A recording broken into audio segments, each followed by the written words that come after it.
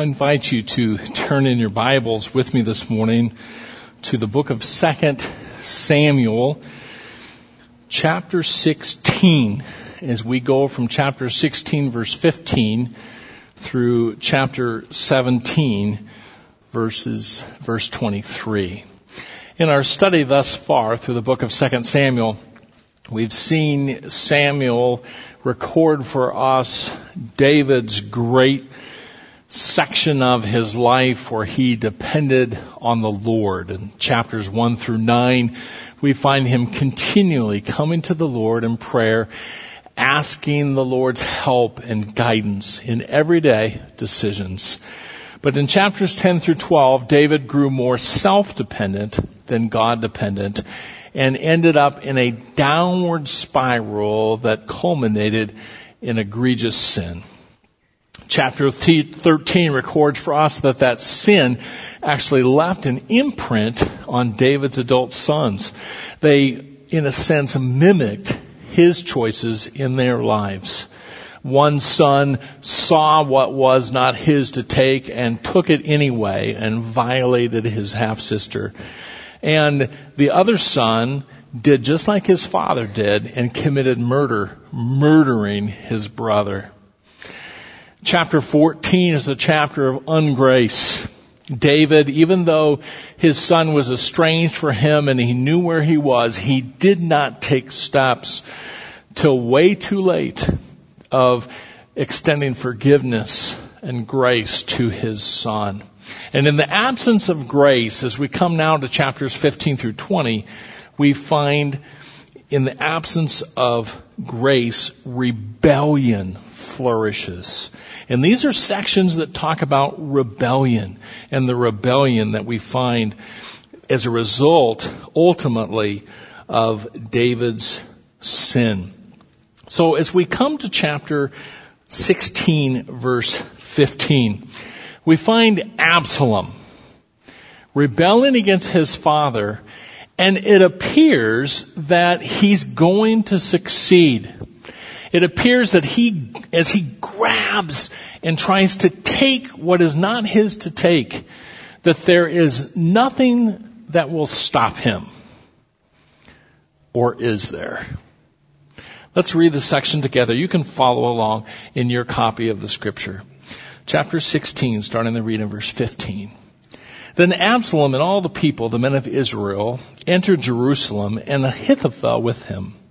Now it came about when Hushai the Archite, David's friend, came to Absalom, that Hushai said to Absalom, "Long live the king! Long live the king!" Absalom said to Hushai, "Is this your loyalty to your friend? Why did you not go with your friend?" Then Hushai said to Absalom, "No, for whom the Lord, this people, and all the men of Israel have chosen, his I will be, and with him I will remain. Besides, whom should I serve? Should I not serve in the presence of his son? As I have served in your father's presence, so I will be in your presence." Then Absalom said to Ahithophel, "Give your advice. What shall we do?" Ahithophel said to Absalom, "Go into your father's concubines, whom he has left to keep the house. Then all Israel will hear that you've made yourself odious to your father. The hands of all who are with you will also be strengthened." So they pitched a tent for Absalom on the roof, and Absalom went into his father's concubines in the sight of all Israel. The advice of Ahithophel, which he gave in those days, was as if one inquired of the word of God. So was all the advice of Ahithophel regarded by both David and Absalom. Furthermore, Ahithophel said to Absalom, "Please let me choose 12,000 men that I may arise and pursue David tonight. I will come upon him while he's weary and exhausted and terrify him so that all the people who are with him will flee. Then I will strike down the king alone, and I will bring back all the people to you. The return of everyone depends on the man you seek. Then all the people will be at peace." So the plan pleased Absalom and all the elders of Israel. Then Absalom said, "Now call Hushai the Archite also, and let us hear what he has to say." When Hushai had come to Absalom, Absalom said to him, "Ahithophel has spoken thus. Shall we carry out his plan? If not, you speak. So Hushai said to Absalom, this time the advice of Ahithophel has given is not good. Moreover, Hushai said, you know your father and his men, that they're mighty men, they're fierce, they're like a bear robbed of her cubs in the field, and your father's an expert in warfare, and will not spend the night with the people. Behold, he's now hidden himself in one of the caves or in another place, and it will be when he falls on them at the first attack that whoever hears it will say there's been a slaughter among the people who follow Absalom. And even the one who's valiant, whose heart's like a heart of a lion, will completely lose heart, for all Israel knows your father is a mighty man, and those who are with him are valiant men. But I counsel that all Israel be surely gathered to you, from Dan even to Beersheba, as the sand is by the sea in abundance, and that you personally go into battle. So we shall come to him in one of the places where he can be found, and will fall on him, as the dew falls on the ground, and of him and of all the men who are with him, not even one will be left. If he withdraws into a city, then all Israel shall bring ropes to that city. He will drag it into the valley until not even a small stone is found there.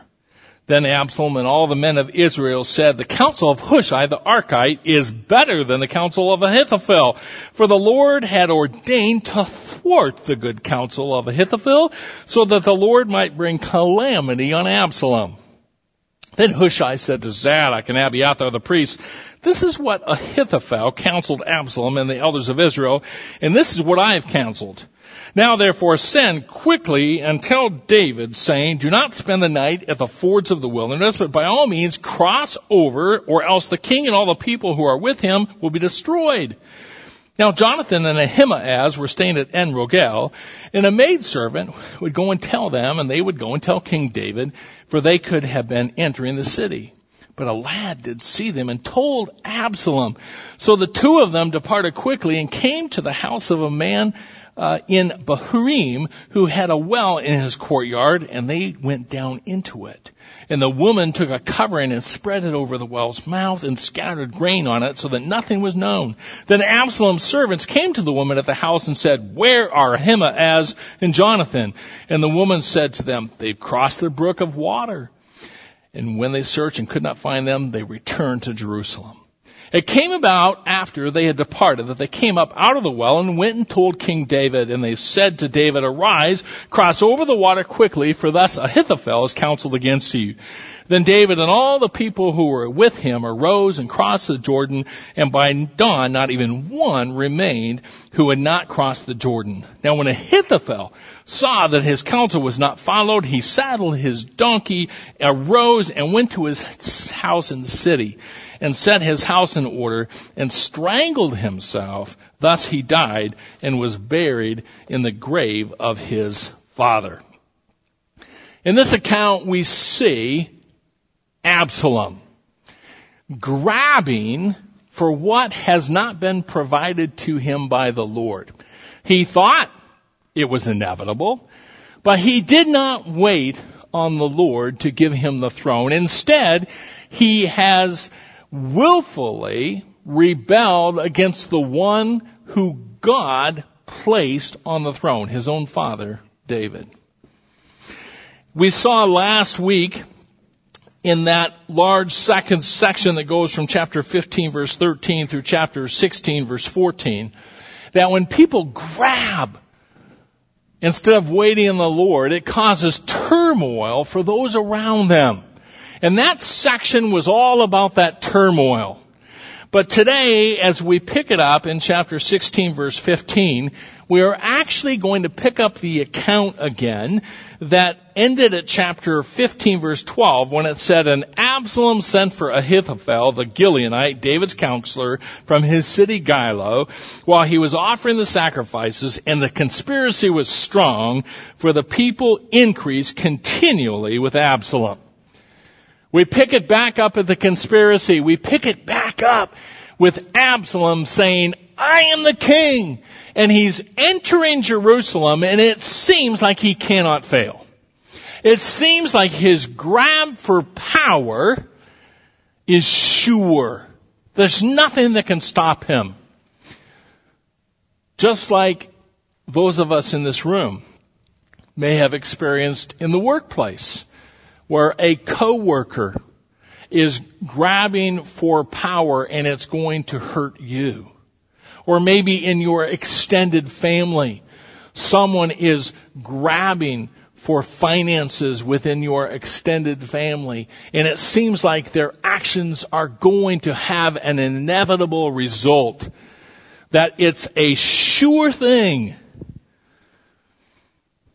But is it? What if God purposed differently? At our previous facility before we moved into this building in 2012, for years before our last remodel, we had a problem with birds. Every spring, birds would try to nest right over the main entrance, and it was messy. They'd leave pieces of straw and grass that would fall down on the steps, and our maintenance staff would go out and try to clean it up. They'd leave bird droppings all over, and so we tried to fix it. And our maintenance staff would go out and take hoses and wash down the nests, and then they'd come back the next day and just rebuild. And this battle would go on and on and on until we finally said, it's useless.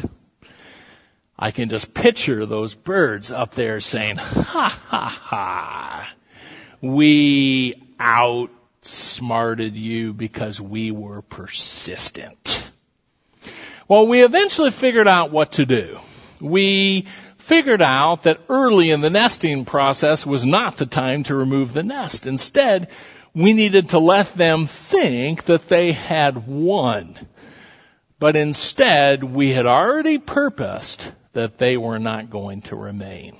So we let them complete their nests and look down on us and laugh in bird words. Ha ha ha ha, we won. And after they had gotten all of their energy expended thinking that they'd won, celebrating, then they became power-washed residue. You see, they thought they had won, but we had purposed a different plan. And so often, God has purposed a different plan, even though we may feel like we're a victim, even though we may feel like the ones around us who are just grabbing for what they want, just like Absalom here. We may feel like their victory is sure. Is it? It's not if God has purposed a different plan. So here as we come to chapter 16, verse 15, Absalom does some things that just makes it appear like he's already won. The first thing that he does is in verse 15, he brings along Ahithophel. When people grab for what they want, their success often looks sure. Bringing Ahithophel along makes it look that way. Now, let's remember, Ahithophel was David's number one counselor. We're going to see in a few minutes that when Ahithophel speaks, people have learned over the years, you had better listen. Because Ahithophel always knows what to do. Ahithophel always gives wise counsel. If you've got Ahithophel on your side, you're going to win. When David first learned that Ahithophel was siding with Absalom in the revolt, David immediately went to prayer. And in chapter 15, verse 31, we read, now someone told David, saying, Ahithophel is among the conspirators with Absalom. And David said, O Lord, I pray, make the counsel of Ahithophel foolishness. So David demonstrated dependence on the Lord, but he also instituted a strategic plan. He asked his good friend Hushai to go back to Jerusalem with the purpose of winning Absalom's trust and then confusing the counsel of Ahithophel. As this section opens, we find Absalom heading into Jerusalem with all of the mighty men of Israel, the armies of Israel, and Ahithophel is with him. Notice verse 15. We don't want to overlook the last phrase. Then Absalom and all the people, the men of Israel, entered Jerusalem, and Ahithophel with him. He's like the secret weapon. If they have Ahithophel, we don't have a chance.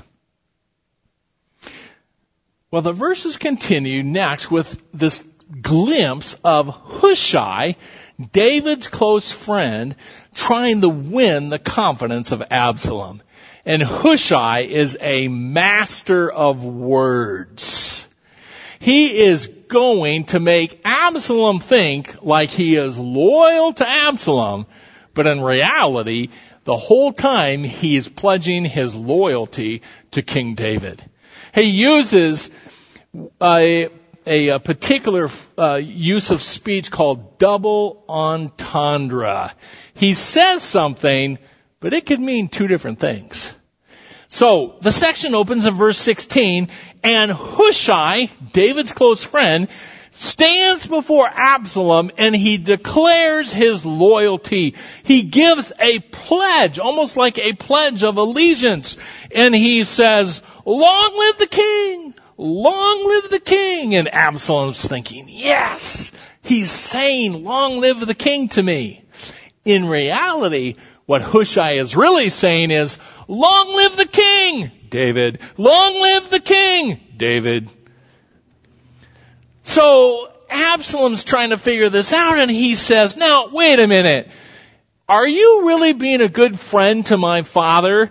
Notice down in verse 17. Is this your loyalty to your friend? The Hebrew word translated loyalty there is our special Hebrew word chesed. He's saying, are you demonstrating loyal love to my father by coming alongside of me? Again, double entendre. We see in verse 18, Hushai's response, "For whom the Lord, this people, and all the men of Israel have chosen, his I will be, and with him I will remain." Absalom says, he's talking about me. But in reality, what Hushai is saying is, the one who the Lord chose, David, and all of his people have chosen, David. With him, David, I will be. Then, at the end of the section, we see these words on the part of Hushai, "As I have served in your father's presence, so I will be in your presence." And Absalom says, "Great." In reality, what he's saying is, as I have served in your father's presence, always loyal to King David, so I will be in your presence, always loyal to King David. You see, he is a master of words. Absalom believes him. He thinks he's loyal. So Absalom turns to his secret weapon, Ahithophel, and says, "Ahithophel, what should we do in this situation?" Now, the counsel that Ahithophel gives seems strange to us. This is not part of our culture. Remember, David had left 10 of his wives, his concubines, kind of like a second tier of wife behind to take care of the house.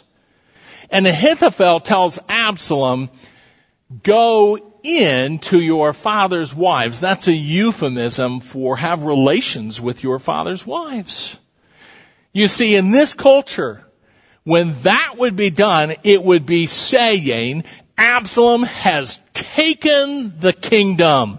He is the victor. This is a done deal. In fact, notice what they do. His servants set up a tent for Absalom on the rooftop. And he has relations with David's wives in the view of Israel on the roof. Very likely, this is the same rooftop from which David had looked down and seen the woman with whom he would have an illicit relationship with Bathsheba. You see, the reader looks at this and says, hey, there's a connection here. In fact, if we remember back to chapter 12, verses 11 and 12, Nathanael the prophet had pronounced the word of the Lord, saying, thus says the Lord, behold, I will raise up evil against you from your own household. I will even take your wives before your eyes and give them to your companion, and he will lie with your wives in broad daylight. You see, remember, David has been forgiven the guilt of his sin, but he still has to live with the results of his sin. And here we find Israel seeing Absalom with the wives of David, saying, okay, it's done. There's no turning back now. He's the king. There's no way that David could be king now. It's inevitable. Then Ahithophel turns and gives a second piece of advice. Remember in verse 23, when Ahithophel speaks, it's just like hearing from the Lord. The advice of Ahithophel, which he gave in those days, was as if one inquired of the word of God, so was all the advice of Ahithophel regarded by both David and Absalom. So Ahithophel says, strike him! We need to strike him now! Give me 12,000 men! I will swoop in on him today! Let's strike while the iron is hot! He's tired! His men are terrified! He's exhausted! If I come in with 12,000 men against his 600, they will scatter. I will take David and it'll be over. We see in the next chapter that actually this was good advice. This would have taken care of David. You see, when people grab for what they want, their success often looks sure. For 8 years, my wife and I lived in North Dakota. And while we lived in North Dakota, we had a large garden. One summer, I became very discouraged about my garden because my produce kept disappearing. It would be ready to harvest, and I would look out, and a half a row of carrots were gone. I would look out the next day, the other half of the row of carrots is gone. I would look out the next day, I'd be missing a half row of onions. And I got so frustrated. What are we going to do? I might as well just give up gardening. Why should I till? Why should I fertilize? Why should I spend all this money on work on seeds and plants? Maybe I should just go over to Lee's Super Value, buy the produce, put out a little table and say, just come take it and save me all the work. Well, the rest of the story, one afternoon I was sitting at my desk and I noticed a late grade school-age boy running out from underneath my blue spruce tree, grabbing a piece of produce and running back. Then another boy ran out and took one and ran back, and I realized that they had quite a game going. So I snuck out the front door, down the road, down the back ditch, got right up behind them and said, hello, boys. It was fun. You know, sometimes it just seems like we're fighting a losing battle. There's no way we can win. Or is there? As we come to chapter 17, verse 5, it's important for us to remember that when God has a purpose, we don't have to fear. We need to leave room for Him. Remember the verses in Romans chapter 12, verses 18 and 19. Romans 12, starting to read in verse 18, says this.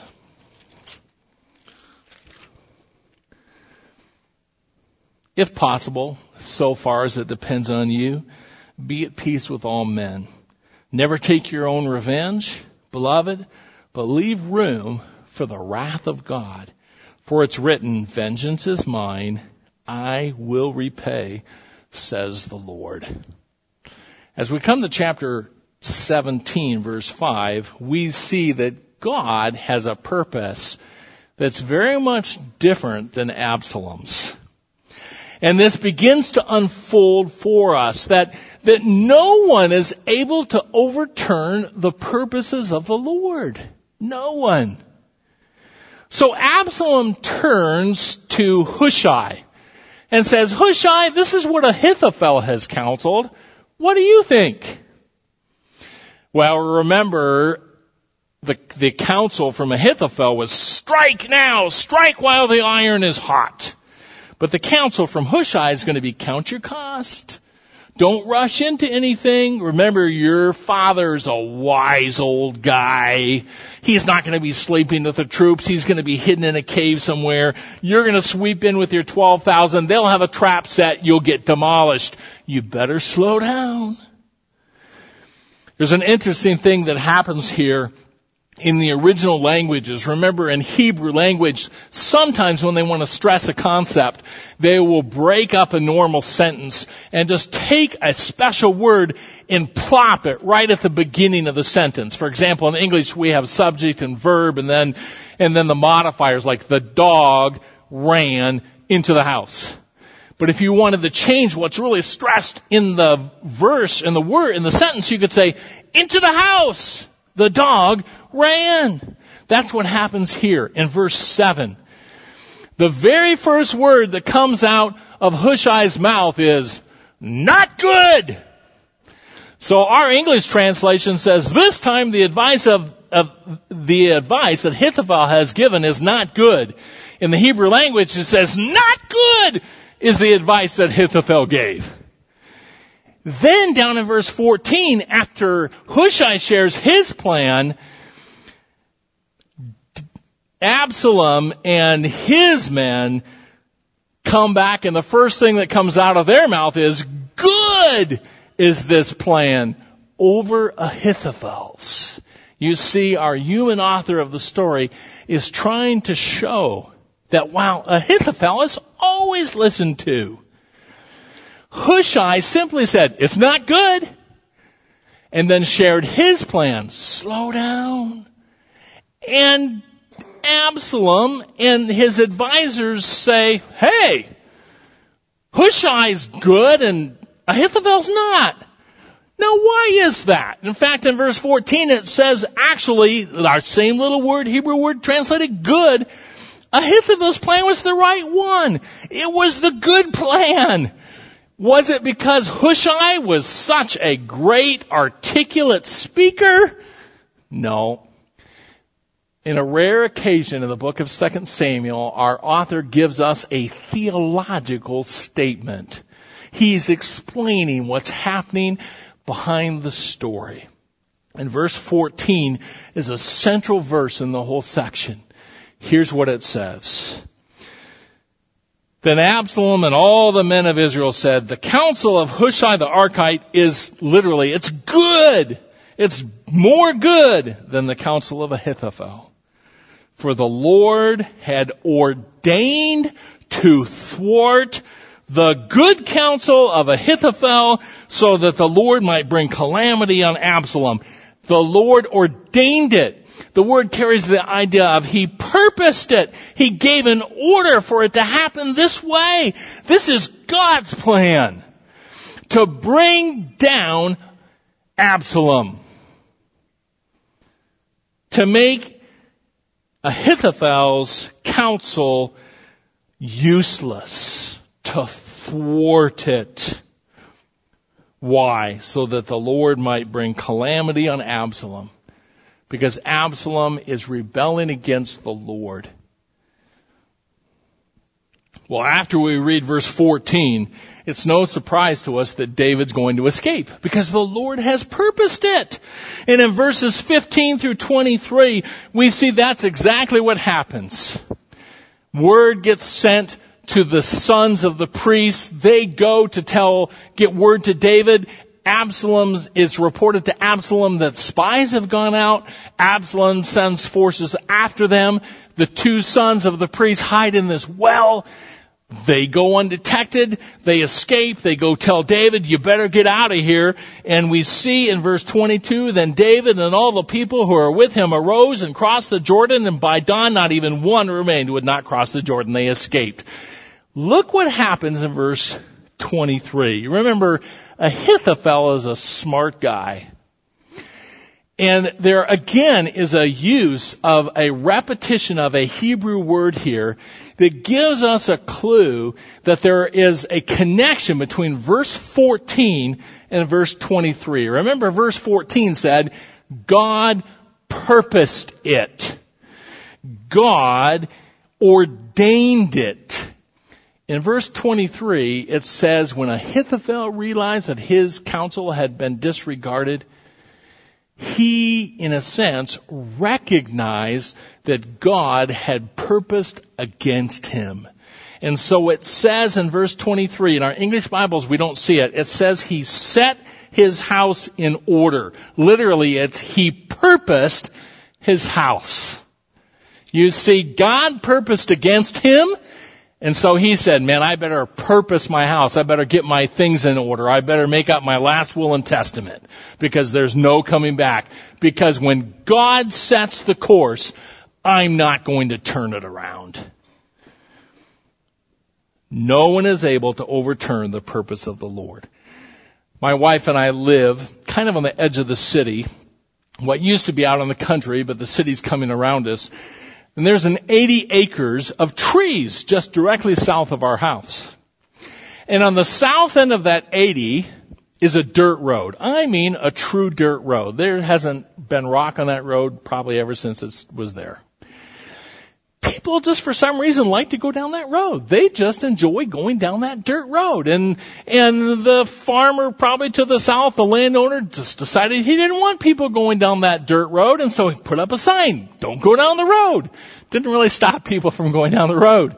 And I think they had a chain strung across there for a while. That didn't really stop people from going down the road. Then they put in a couple of corner posts and the steel gate. Guess what? People still found ways to go down the road. When you want to go down that road, there's not a whole lot that can keep you. When God wants to go down a road, there's no way to stop him. Here, Ahithophel recognized that. You see, it's important for us as followers of Jesus Christ not to cower in fear when it appears that things are going against us. Remember, Jesus said in Matthew 16, I'm going to build my church. The gates of hell are not going to stand against it. The Lord's going to accomplish what he wants to accomplish through his church and through his people and through you.